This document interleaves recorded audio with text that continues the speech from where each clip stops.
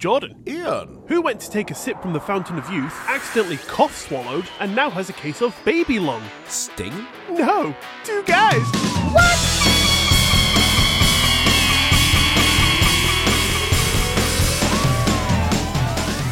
Hello, and welcome to episode 18 of Two Guys What's Up, the weekly, fantastical, amazingly hilarious comedy podcast where two old friends get together and chat about bollocks. Yeah, quite literally, testes. Testi. If you're testing somebody, Yes. Are they the testee? I guess they are, yeah. What would that make me then? The dick. Nice. My name is Ian. I am obviously joined by Jordan. How are you, Jordan? I'm worse than last week. You are worse. Yeah. You sound way better. Yeah, we really need to stop getting together and kissing. Oh, is that the problem? I think that's probably what it is, yeah. I was hoping you wasn't going to say that. Yeah. I hope it doesn't stop the snogging. Yeah, you sound way better, and I think I'm probably going to sound worse. I am feeling better. We have just switched, I think, over the last few days, because it's only been, 3 days since we last recorded? 3 or 4 days? Probably, but a week in podcast time. And yeah, but I think we've just swapped. What, spit? Yeah, swap saliva. I'm immune to that strain now, so I'm feeling on top of the world. I'm still a bit snotty, actually, to be fair, but I am plodding along nicely. I'm about 98% health again, I think. That's good. You're nearly there. Just need to keep myself plugged into the main system. Oh, God, I hope there's no power cut. I mean, if there is for me, that's me dead. I'm done. Don't you actually suffer with power cuts? What, my body? No, I mean... My estate? Yeah, that's the one. We've had a couple, and so anyone that doesn't know, I live in a new build estate. I've lived in the house for a couple of years now, and so everything is very new, and for whatever reason, we have had the occasional power cuts just in this villagey area, so don't know why, but thankfully, I'm not hooked up to it. Maybe I should be. Maybe that's why I'm half dead. I'm glad you're not, otherwise, yeah, you would be dead, and I'd be down one co-host. That's all that would matter. Yeah. It's like, Jordan's dead. It's like, oh, no, what about the podcast? No, what about your friend? Nah. Oh, I need to put out feelers for someone else. God. Yeah, I've already got about 8 people lined up, so... Yeah, exactly.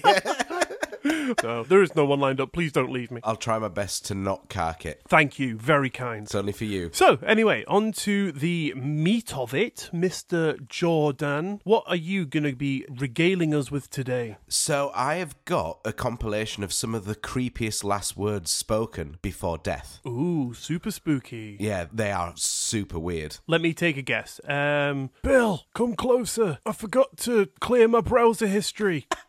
At least it's not, oh, I see the light. Oh, it's a trick. Unintentional last words. Yeah.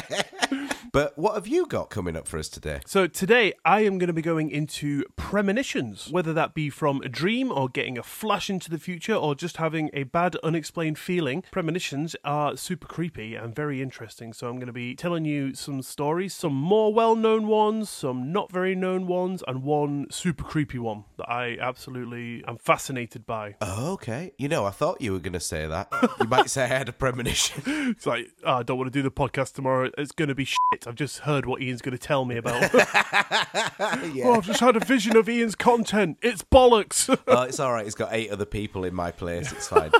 Yeah. Anyway, jumping into it. Premonition is actually generally defined as a strong feeling that something unpleasant is about to happen. And I bring that up because that's obvious, and I think everyone probably knows that. But I sort of always had this impression that it was through means of like a more paranormal aspect. Yeah, so have I. But like the definition of it is literally just a bad feeling. Oh, right. So it's not anything specific. No, it's not defined as like a dream where you prophetically tell the future or you have visions of future events. It's literally just a bad feeling. Oh, really? Yeah, so I was like, oh, okay.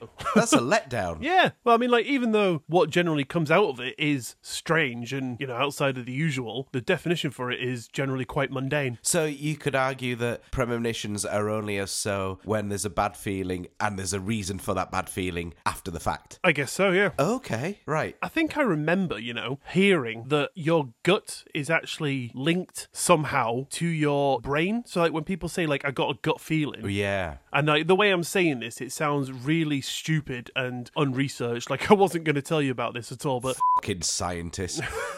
I'm not a scientist, Jordan. Oh, I gathered. I'm just a drummer. But yeah, people are actually saying that you should actually listen to your gut because it's something to do with actually like having a feeling about the future. So premonitions are maybe more something that people should be heeding the warning of. Oh, okay, so when I hear the screaming in my head, that's from my gut? No, that's from your wife telling you to get off the sofa and do some work. I slept on the sofa last night just so I didn't keep her awake with all my coughing, because that's what a lovely husband I am. That is so kind of you. See, in the past, right, whenever I've had to sleep on the sofa, like, say, my wife is trying to sleep and I'm in the same situation you are now, I always just feel worse because then I know she's going to have to come down and attempt to be quiet so she doesn't wake me up. So it's like worst of both worlds. Yeah. You don't get a good sleep and your wife has to then skittle around in the morning like a creepy house spider trying not to wake you up while she chomps her cereal. Well, your wife is an arachnid. That's why I'm so scared of them. She terrifies me. Yeah. She's one scary woman. She does walk very fast, though. Anyway, so to kick off my premonition journey, I'm going to tell you a couple more of the famous ones. So I'll wet your whistle with these, see if you've heard of these, Jordan. All right. The first one, on the morning of January 28th, 1986, Bob Ebling, who was an engineer at Thiokol and worked for the team of engineers that worked on the Challenger space rocket, was driving to the launch. Right. As he was ambling along the road to Birmingham City, Utah, he leaned over to his daughter, who was along for the ride, and said, "The Challenger is going to blow up. Everyone's going to die." Oh, God. The way you've just said that reminds me of the Resident Evil films. Have you seen the Resident Evil films? I think I watched 1.5 and then gave up. Fair enough, yeah. I think they do get progressively worse. The first one, there's something called the Red Queen that's a hologram. It's like an AI computer. Yeah. And these people are trapped in this underground lab, and this Red Queen hologram turns to them and says, "You're all going to die down here." It's like a little girl. Ah, yeah, I remember that one. And it just reminded me of that. Yeah, just sort of deadpan like. Yeah, exactly. And that's just what you reminded me of. Brilliant. Thank you, my Red Queen. You're welcome. Well, I have no idea how he said it. I am guessing it was deadpan by the way it was written, but, he could have been screaming at the top of his lungs for all I know. It's less dramatic, actually, that way, isn't it? Yeah. But you could put this down to his science brain doing its job, because he knew that the recent cold snap that had come over Florida meant that the O-rings were subject to temperatures 30 degrees lower than they had experienced during any previous launch, and he knew that they were not designed to work under these temperatures. Oh. As much as Bob and his team repeatedly argued to stop the launch, it was overturned by NASA and the managers, and on that morning, it went ahead, and as we all know, disaster struck, and the Challenger did unfortunately explode due to a faulty O-ring, killing everyone on board as foretold by Bob. Ouch. Horrible. But I have two questions about that. One, why did NASA hire him and his team to take what advice I presumed they hired him for his knowledge of and then just disregard it? And two, if the O-ring failed because it was 30 degrees colder that day, what would have happened when it inevitably reached space? Because, I'm no scientist, as I said, but I'm sure space is colder than that. Maybe it's the ignition, the takeoff, possibly, that requires that temperature. I don't know. I think what it was the temperature had caused the O-rings to, like when you freeze something and it... Normally expand, don't they? They do. Anyway. Perfect.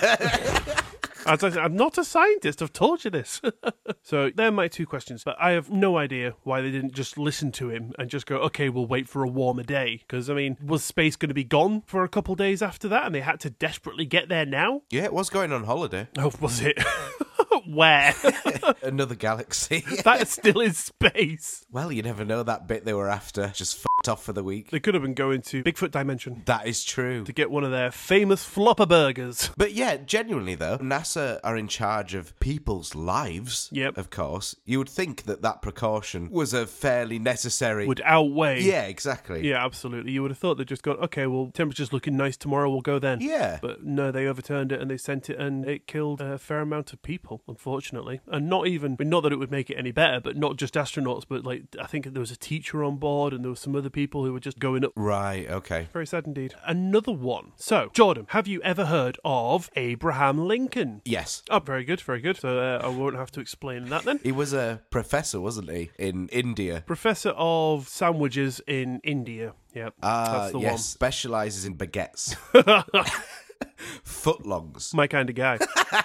So, on to the second one. One of Lincoln's friends, Ward Hill Lamont, recalls the incident and said, in 1865, President Lincoln had a dream where he woke up in his bed upon hearing the subdued sobs of mourners from a group of people. The then president got out of bed and wandered towards the noise and saw a group of people surrounding a body laying in a bed in the East Hall of the White House. Oh. Here at the door to the room, he met a guard and asked him who was dead in the White House. The guard replied, the president. He was killed by an assassin. At that point, Lincoln woke up from his dream and went about his day. And on April 11th, just 3 days before some knobber called John Wilkes Booth assassinated the poor guy for real life, Lincoln told Lamont, the guy who is regaling this story to us, that he had had the dream and that it had strangely annoyed him for whatever reason. But then, as I said, just 3 days later, it did seem to come to fruition and the poor president was indeed shot dead by an assassin. So, did the president predict his own death? See, that for me feels like an actual premonition, doesn't it? That is what I would consider a premonition, not just a gut feeling. Like he sensed that death was about to happen. Yeah, but I would probably just say that's more coincidence because it doesn't say that he saw himself in the bed. It doesn't say that he saw how he died or where he died. So, like, there was no specific bullet points that, you know, could be parallel between the two. He just said he saw a dead guy in the White House. True, but having said that, he could have just dreamt about bunny rabbits. Well, he could have just dreamt about anything. That's what I mean. It's just a coincidence, in my opinion. But, oh wait, I'm the one who's supposed to be convincing you, aren't I?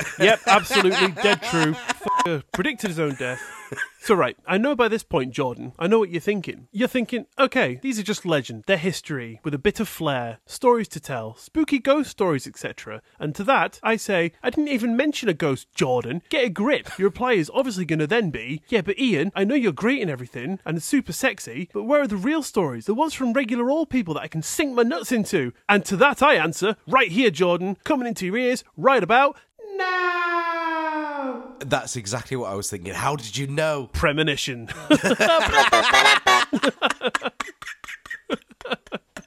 Oh, I love something I can sink my nuts into. I love a good old nut sinking. Oh, nit sinking. Nit sunken. Oh, God. Those little things crawling around your nuts. Oh, God. Not again. These next ones I have coming up are from regular people that I have absolutely no reason to doubt that they are true, and I am just going to go ahead and say that they are all correct, and if you disagree with me, then fight Jordan. Or Chuck Norris. No, fight Jordan. He's a greater adversary than Chuck Norris, because Jordan beat up Chuck Norris, if you remember correctly. It's just because he's such a lovely guy, we came to such a nice snogging mutual end. Conclusion. Maybe that's why I'm ill. Maybe. Okay, so some more down-to-earth ones from everyday people that I found littered around the internet. But the first one reads, my family planned to go to a hotel for the weekend when my dad said we shouldn't go because something bad was going to happen. He had a dream that I died and my ghost was still hanging around there. My mother decided that we were going anyway because apparently she doesn't care about her children because it was just a bad dream. And that weekend, the person writing this got stuck underwater and pretty much drowned. What do you mean pretty much? Like to the point of almost just like losing your fight and then someone got you out. Ah, okay. So they said they weren't breathing and their heart stopped. And then they said they woke up on the way to the hospital. So the premonition wasn't exactly true as the person didn't actually die enough to leave the ghost wandering around there forever. But still something bad did happen. So foreshadowing or just coincidence? A foreshadowing coincidence. I like to call that forwinkident. Or a premonition. Yep, that's the one. The second one reads, when I was a baby, my dad travelled to Switzerland often for work. Typically, I never cared when he left, but there was this one time where I threw a huge tantrum. My parents thought it was odd, but ultimately thought nothing of it. Turns out, that week that he was in Switzerland, there was a really bad avalanche and trapped him and the whole village in. He was trapped there for 3 weeks and they had to helicopter supplies and food to the town. Oh. Did they not think to get them out? Like, if they can helicopter supplies in, they can helicopter them out, surely. Just leave them there, they're happy. They're like, we wanted to isolate them. Yeah. Fucking good luck to them. They're pretty mean, yeah. No, I think they were probably making efforts to get them out in the meantime. Well, it didn't sound like that. It doesn't sound like that, because, yeah, if they could get the food down through the snow to them, then why not just take one person out at a time? Do you reckon they were just tempting them, like putting a single pea on a bit of string and then just bringing it back up and then taking another single carrot down? They were just doing like a battle royale thing, like they just lower one Bourbon biscuit into the middle of them all and watch them all fight over it. Had cameras set up. That would be a reality TV show I'd watch. What would you call it? It's Bourbon Battle.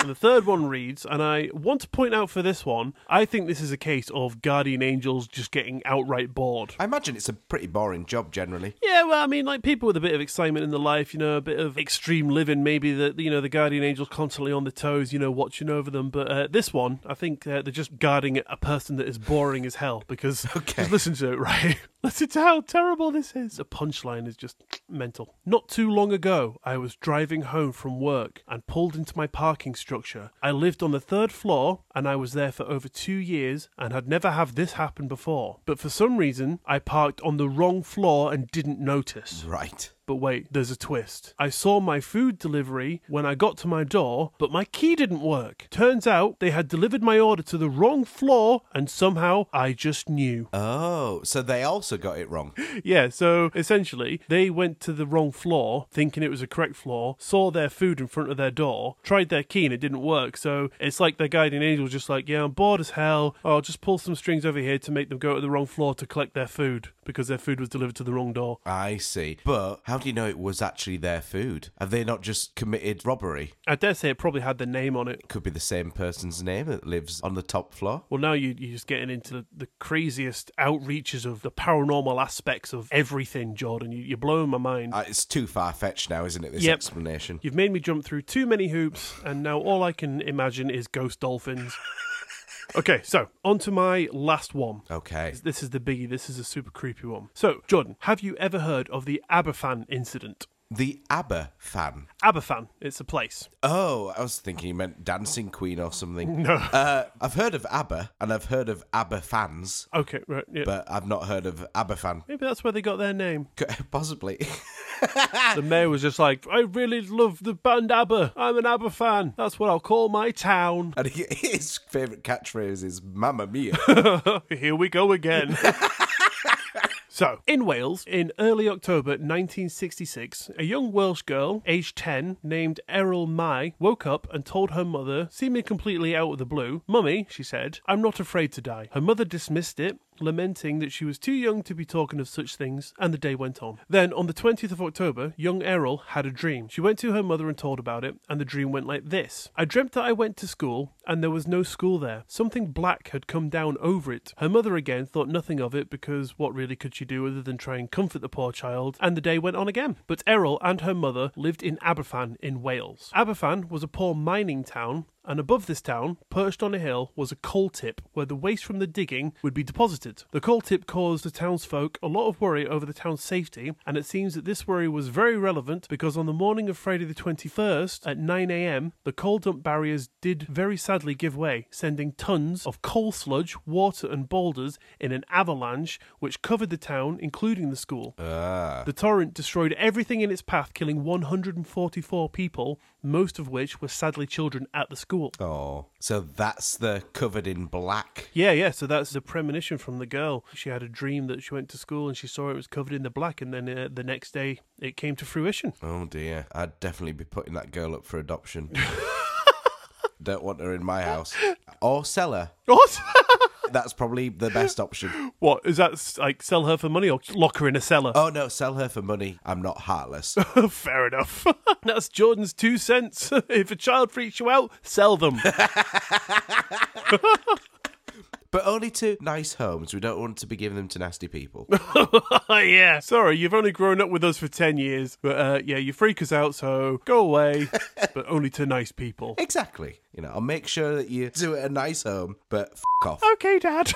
Now I know why you only have a dog. Yeah, not anymore. After the incident, a gentleman named Dr. John Barker, a psychiatrist in a nearby town, was curious to discover if anyone else had had any premonitions and asked Peter Farley, the science editor of London's Evening Standard, to run an article asking people to send in accounts of any perceived precognitive visions related to the disaster, and was shocked to receive 76 letters in response. Oh. Some were apparently too vague, but some, which were very carefully selected and vetted in various ways as to weed out fakes, were chosen and investigated. Okay. One such one that was taken to be an accurate premonition was from a lady named Carolyn Miller, who had apparently had a vision of the disaster on the evening of October 20th. death. She said in the letter that in her mind she saw an old schoolhouse nestled in a valley in the Welsh mining town, then an avalanche of coal hurtling down the mountainside, and at the bottom of this mountain was a little boy with a long fringe looking absolutely terrified to death. I suppose you would be. Yeah, definitely, absolutely. You'd be white as a sheet, wouldn't you? Easy to spot against that black coal. I'm going to say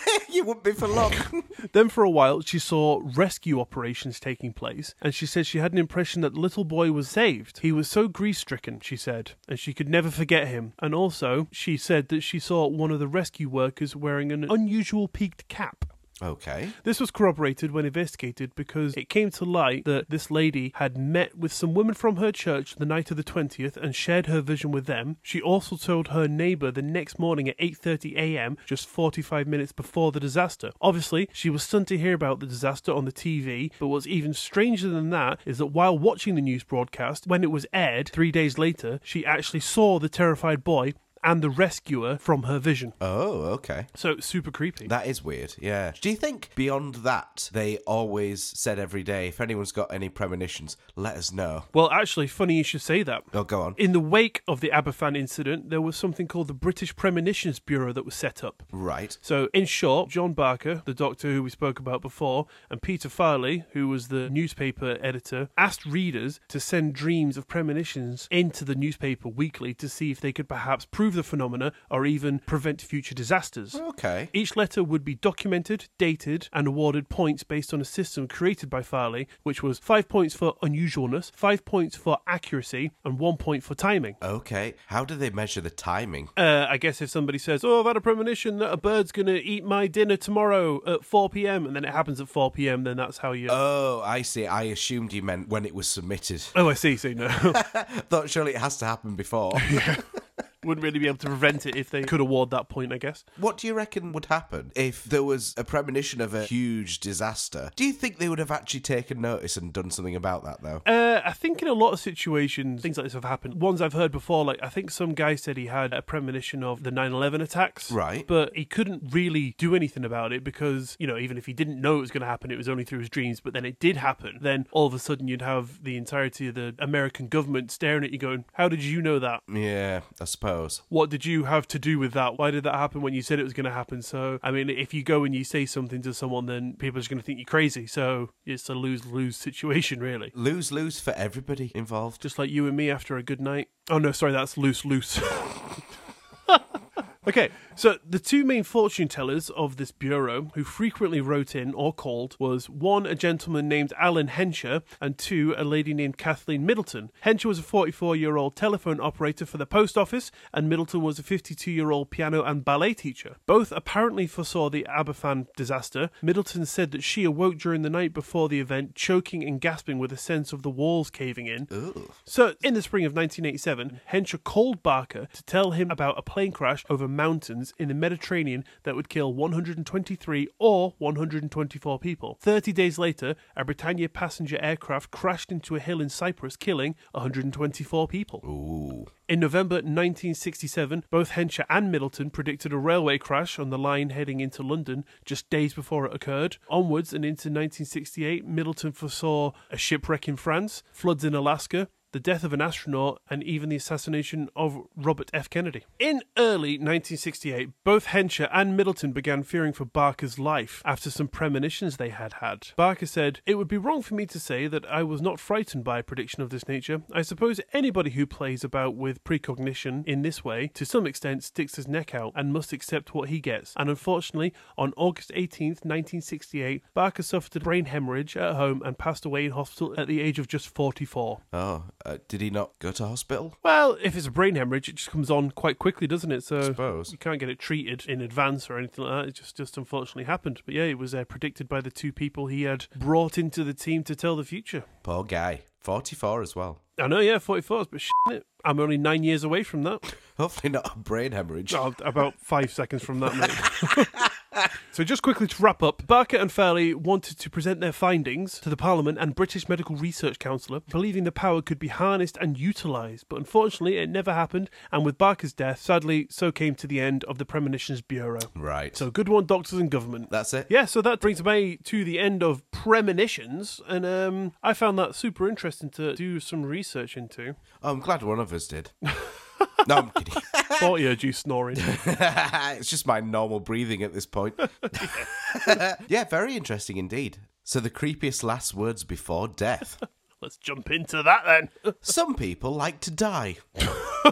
Others, not so much. Which is why today I'm going to be going through some of the strangest and creepiest last words of folk who are about to kick the bucket. Some people believe that as we approach our final breath before passing on to the next plane of existence, the veil that separates our worlds can become thin. So it might mean that people are able to glimpse into the other world that waits for them beyond death. But some of these examples might make you think twice about your life choices. Some of them are creepy, at least one is downright horrifying. Ooh. The first one, really simple. Someone's grandfather on the deathbed said, "They have no eyes." That is downright creepy. yeah, they said it still gives them chills. Ugh. Yeah, what does that mean? Yeah, God knows. Well, I guess it means they have no eyes, but Very astute, Jordan. they can't see. I'd love to know what they're talking about. Yeah, like what can they see, this person? Yeah, very, very creepy. Another one says, I had an old lady flag me down in the hallway a few days before she died with a thin, frail face and bulging eyes. She said, "You know where I'm going. I asked her what she meant, and she repeated herself. You know where I'm going when I die, and it ain't up." I was taken aback and asked her if she wanted to talk about it with the priest that we have on staff. She shook her head and said, "It's too late for that." That's awfully pessimistic, isn't a it? little bit. You say that, but a few days later, while she was eating her supper, she started screaming. She yelled, "Fire! Fire! There's fire everywhere!" God. She died very suddenly just a few hours later. Was she eating chilies? Yeah, maybe it was a really spicy soup. Maybe that's what killed her off. I can't breathe. And when she said she's going down, she was actually saying, like, I'm going down. Like, because chilies. Capsaicin? Captain America? Bird's eye? Okay, yep. So, here's another one. ER physician here had heard many last words from patients, but the creepiest one has to be of a man who was on his last breaths as he succumbed to kidney failure. He said, I see a bright light. Horses. No eyes. No.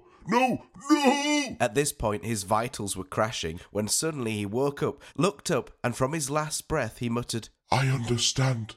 and died. Okay, so I guess that gives us a bit more insight and information from the first one who Yeah. said they have no eyes. Maybe he was talking about the horses. But what does he mean by horses? What I think they probably meant is they were looking at a horse like straight on in profile, and because the horse's eyes were on the side of the head, they couldn't see them. Ah, okay, he's just a fucking idiot. They have no eyes. Yeah, they do. They're on the side. Oh, yeah. I'm just going to inject you with this stuff. What is it? Oh, it doesn't matter. Yeah, don't worry about that. Go to sleep. Here's the thing, though. We're taking this as fact that these are, of course, true, aren't we? They could be made up, but no one's going to know. Very true. But I'm going on the assumption that these are truthful events. Yeah, but I mean, like the first and the third one, that's double verified. You know, two people have said the same thing, so gives a bit more credence, maybe. Yeah. Unless they're written by the same person. Maybe. You would think, though, wouldn't you, the first and the third one, the second time that he died, or she died, that they'd have f***ing learnt about a horse. Maybe that's what he's on about at the end, where he's like, oh, yeah, I understand. Yeah, the eyes are on the side, Jeb. He's like, oh, yeah. The anatomy of a horse, you'd bend. I would be gutted if throughout my entire life I've been interested in the paranormal and excited to see what's on the other side, and I get there and it's just a eternal lesson of horse anatomy. It's all that paranormal is. I guess maybe like you might get to move on once you get like 100% on the test and you go on to the next level. And then what? Do you do the anatomy of a pigeon? Yeah. So, another one. A nice old lady told my nursing assistant that she wanted to wear all white. When asked why, she said, "The man in black is here." as she looked towards the corner of the room. The assistant looked, but there was no one there. That's when I came into the room. We asked her to describe what she was seeing, and she said, "He's all in black, and he's got a top hat on, then she whispered, and his eyes are red." Ugh. yeah, while her eyes moved across the room to directly behind my assistant, just like she was watching him move closer to us. She died later that night, but it was totally unexpected. That room creeped me out for a long time after that. Yeah, red eyes is a surefire sign of demonic presence, as it says here in my demon handbook. more commonly known as my scribbles. Yeah. Do you think this man in black is referring to the actual Men in Black? I'm not 100% sure. When you first said it, like, I was thinking, like, is that like the government or alien official that comes to tell you to knock it off kind of thing? But I don't think I've ever heard them to have red eyes. Although they do wear sunglasses, don't they? Yeah, I do. They do. Yep. Sorry, I'm not a man in black. Oh, it all comes out now. You got me. So maybe they do have red eyes, we just never see them. Possibly. It's just, I don't know what they'd be doing in an old woman's room. Yeah, that's true. I mean, there's not many more reports of men in black around dying people, so maybe it's more akin to like a funeral procession kind of, everyone wears black and she's going to die, so maybe I see. Whoever was coming through was just wearing black for the sake of it. Or maybe it was actually the Men in Black and it was just a really quiet day. Maybe she's an alien, she had dementia, and the Men in Black was there to take her back home because she'd found a way into a nursing home. When you say it was a quiet day, do you think the Men in Black are just moonlighting as other jobs? Maybe. So, like, one works in an ice cream parlour, one works at the local swimming pool, this one collects old souls. Another one picking up all the litter in the park. Yeah. Nice guy, actually. Yes, I think he's called... Charlie. Sally? Charlie. I thought you said Sally. You never know. If you see Men in Black in the park picking up litter called Charlie, let us know. Or Sally. Yeah, give him a hug, tell him he's doing a good job. Yeah. Ask him about the secrets. Ask him where the bodies are being kept. And ask them where they get the Ray-Bans from. Yeah. Ask him if his eyes are red. Anyway, moving on. Here's another one. I was a hospice worker for many years. Super gratifying job for a nurse, surprisingly. Most peaceful. Lots of sad times. Often a blessing. But this is sad and also creepy, and I wouldn't believe it if I hadn't seen it. Had a 20-year-old kid, gang member, who was dying of primary liver cancer. Super unusual, aggressive, and terminal. He was angry at the universe. His family was there to comfort him, but he literally spat in their faces. Wow. Yeah. Every ounce of energy he had left was angry and mean and ugly. His mum would beg him to lighten up and accept Jesus into his heart. He would swing at her and tell her to herself. The family remained bedside in hopes that he would chill out towards the end. In his last days, hours, moments, he was angry. The family called me into the room and told me that they thought he was going. He wasn't responding, shallow breaths, eyes glossy and cold skin. The end was imminent. His lovely mother, in her dearest attempt, whispered to him to go towards the light, to her Jesus. With his dying breath, he opened his eyes, looked at her and said, "F*** your Jesus." No, I'm not. I live a life of celibacy. And a second or two later, he slowly turned his head to the left and got the most horrific look on his face, as if he was looking at something we couldn't see. And horrified, like in a bad movie, his face contorted, and he screamed with his last breath, eyes wide open, "Oh shit, oh shit, oh no!" and then made a guttural noise and promptly fell back into the bed and died. Right. Every family member was shaking and too frightened to speak, and I left the room and took 2 days off. I don't care if I never found out what he saw. That's weird. Yeah, well, I mean, hopefully no one ever finds out. It sounds horrible. Yeah. I mean, no one knows what he could have seen. My guess is the afterlife. The bad one. Yeah, do you think? Yeah, the one where the baddies go, saying things like, go f*** yourself to your mum and f*** your Jesus. Probably ain't going to get you a first-class ticket into paradise. That is true.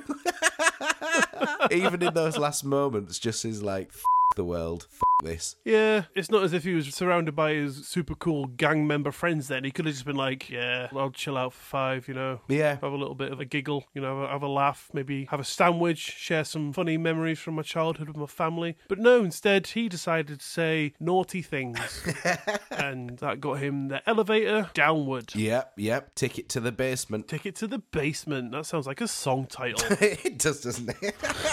I mean, obviously a really sad instance, because that's super weird, because you would not think someone who in that moment is obviously hating life, is mad at the world, they wouldn't be taking the piss, would they, in those last moments? You would think they would still retain that little bit of anger towards the end, like it sounded like he was. Yeah. So it seems like that would be really out of character to be going like, oh shit, and oh no. Just seems like that is more plausible. Yeah, so like he's not like trying to make it up or anything, or like trying to be funny on his way out. Exactly. Oh, you'd think not. What I think was happening was he was getting a hand job under the blanket as he was dying, and he was just about to come. It's like, oh shit. And the horrified look was that he realised it was his mum.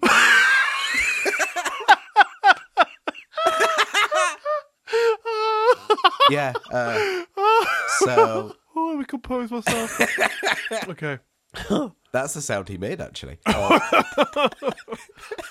We'll move on. When my grandmother was dying, someone had to be with her all day. And one night, my cousin volunteered to sit with her and was basically just talking to a half-lucid woman. The house she lives in was creepy. The lights from the family room didn't reach the stairs or the hallway, so the light you saw was all that there was. Around 1 a.m, my grandmother starts making faces at the stairs, and when my cousin asks what's wrong, Grandma responds, I just wish that man on the stairs would quit staring at us. Ugh. Later on into the night, my cousin mentions how the family is arriving the next day, and Grandma says, Well, it doesn't matter. Tomorrow I'll be dead, and So so... will you.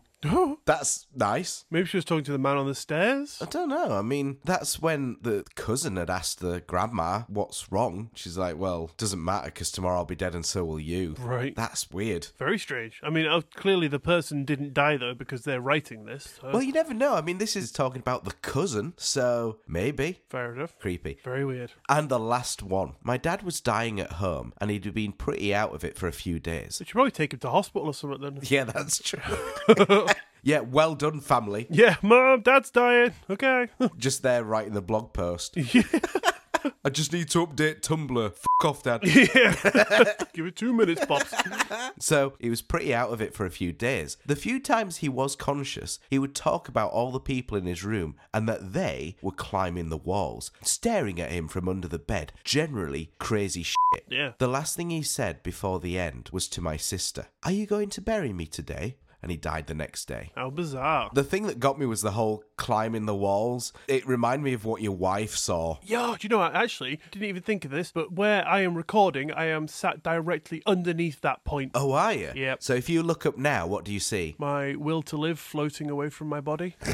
Mr. Chili Heatwave. Dorito head. I had actually never thought of that before until you brought that up, so thank you very much for that. I still really, I'll pay to put some cameras in your house. Just don't tell your wife. I'd love to see all the, I should say, paranormal stuff that goes I on. was just going to say, like, when she comes to bed on her own, gets changed, you don't know about these cameras. You're like, oh, I've detected some movement. I wonder if there's anything paranormal happening. Oh, Ian, what are you doing? I didn't know you could stretch that far. Just you and me sat down, like, in our respective houses on our phone. But yeah, I'd actually love to have video footage to help back up any of these EVPs or noises that you hear. Yeah. It'd be amazing. I would love to have a camera set up specifically pointed at my bathroom door because that's where I seem to notice everything. My son's room, actually. The other day I saw a super fast, real quick little orb just fly straight across my son's bedroom monitor. Oh, okay. There's no bugs in there or anything like that, and it was just like real quick, like zoom, like, just across the screen, just like a real close-up big ball of light. Oh, that's weird. That was super creepy, and I was just like, what the hell was that? Does that baby monitor record? It does not. Ah, that's a shame. I mean, you can borrow it if you want. Oh yeah, it'd be perfect for me. Put it in the house with no children. with no instances, no paranormal happenings, no children, and a dog. That's when you go to work one day, you look at your recorder and you see your dog just like playing poker or something, or like, getting out an easel and a canvas and doing like a masterful work of art. That would be amazing. I would sell him. What is with you and selling stuff? Selling your prized pets and possessions and family members. Well, do what you got in these hard times. I think that probably brings things to a nice end, doesn't it? I think it very much does, yeah, absolutely. However, there is one thing I want to mention. If anyone happens to remember from way back when we introduced ourselves at the beginning of this podcast, I'm part of an acoustic duo / trio. Musical act, ensemble. Absolutely, that sounds better. And you're the music teacher. On the weekdays.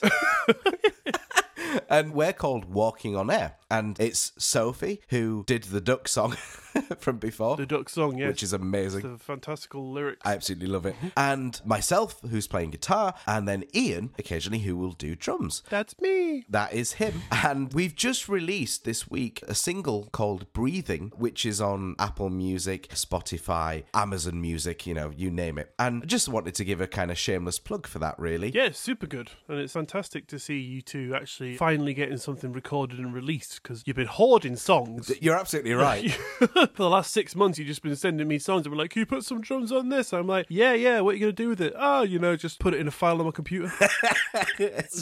So it's nice that you're getting some stuff released and getting out there into the world. That's it, yeah. I am proud to be a part of it. Absolutely, yeah. I should say Ian drummed on this track as well. Sophie sang, of course, and I did everything else, basically. Everything else, yeah. The rest of the musical composition done by your man Jordan, the magical fingered creeper behind the microphone. Yeah, you're a very good composer and writer, and everything sounds beautiful. You'd think it's an entire band on there, but no, it's just one big-brained creeper. You're very kind. I should clarify that Sophie did the writing on it. I just hopefully made it sound a little prettier. Okay, I'll take all of that back then. I'm kidding. No, it's very good. Thank you. So if anyone wants to have a little listen, it is Walking on Air, Breathing. And I hope you enjoy. Well, we'll link it in the description. Yeah, that'd be great. Smashing. Do you want to play us out with a bit of it today? We can do. Won't do the full thing, but maybe a verse and a chorus or something, just to whet the appetite. It's a 45-minute long song, so... I mean, the intro is 45 minutes. Oh, I'd never got past there. There's like a little gap, and I thought, fucking finally. Just turned it off. Fantastical. Brilliant. So thank you very much to everybody who listened to today's episode of Two Guys What's Up. As you all know, if you'd like to get in touch, if you have an idea you'd like us to research or have something read out in a future episode, or even if you just want to say a good old howdy doodly doo, you can find all the links to our socials and where you can reach us at twoguyswhatsup.com, which will be linked in the description of this episode, as well as the song Breathing by Walking on Air. So don't forget to check that out, please. And don't forget to follow the show wherever you listen to us so you don't miss another episode, and maybe even tell a friend. If you're enjoying the episode, then take this episode and wrap it up into a delicious little ball and feed it to all of your friends and pets. Before you sell them. Before you sell them on. If you're enjoying the show and you're feeling kind, a 5-star rating and review in the Apple Podcast app would go a long way to help us out, and we would be eternally grateful. But on that note, thank you very much for listening. You all have an amazing week, and we will see you next Monday, and enjoy the track. Bye!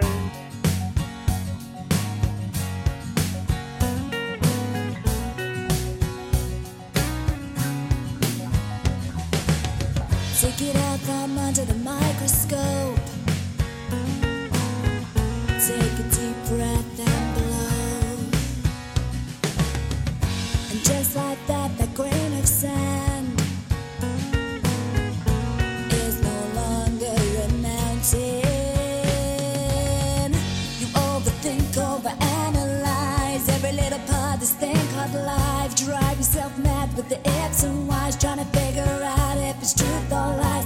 And when you finally do decide, you realize it was wasted time. 'Cause actually you're doing just fine. You're doing just fine.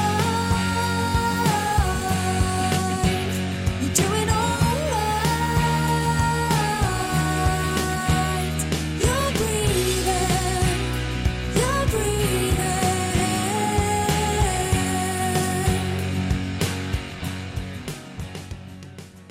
Could I just pause you there? Excuse me while I blow myself. I've just done my back in.